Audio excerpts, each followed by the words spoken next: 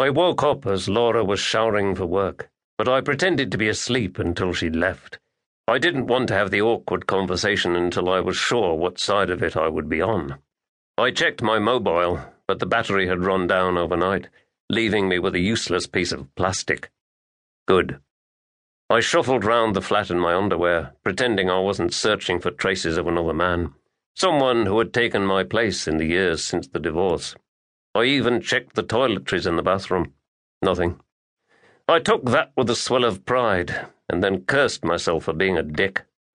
I showered and grinned a little when I was forced to use Laura's deodorant. I slipped back into the cheap clothes Laura had picked out for me and drove back into town smelling like a summer meadow. Before Gaines had promoted me, I'd been renting a flat out in Wednesbury, a 15-minute drive outside of the city. I'd been working as a soccer coach at the new local sports facility Gaines had built, and handling whatever odd jobs she'd thrown my way, usually finding people who didn't want to be found. The promotion had tipped my world upside down. I had a cut of the illegal side of things, and my name was on enough official paperwork that the taxman now thought nothing of me owning a renovated loft apartment on Princess Street, overlooking the city centre. It was all white paint and wood panelling, with glossy laminate flooring. I tried not to think of what the younger version of me would have thought of it. It suited the adult me just fine. Gaines owned the rest of the building, and I handled the renting of the flats, which meant I got to pick and choose my neighbours. I had an attractive young lawyer living in the flat below mine, and on the same floor as me was a young footballer who hadn't yet earned enough to run away to Sutton or Birmingham. It had been the perfect arrangement, right up until Claire Gaines somehow got a key and came and went as she pleased. She'd started selling drugs to the lawyer and was stringing the footballer along with innuendo and half-promises.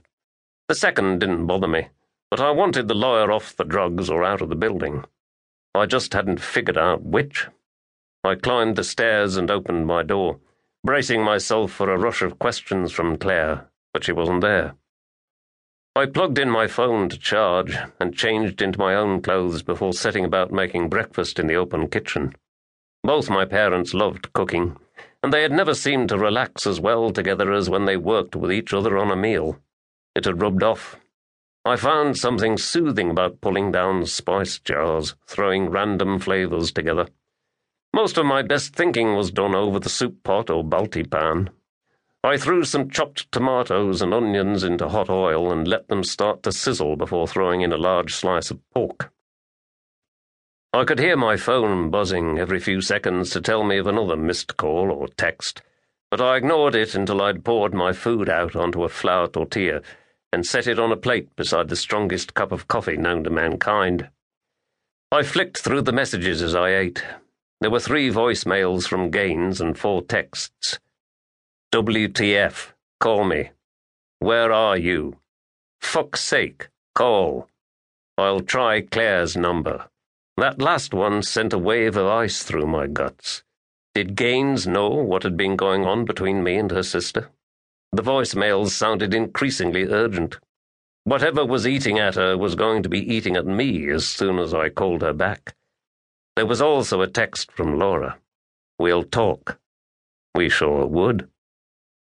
My phone buzzed one more time as a final message was delivered, and it was short and simple from Claire. I read it a couple of times without understanding what it meant.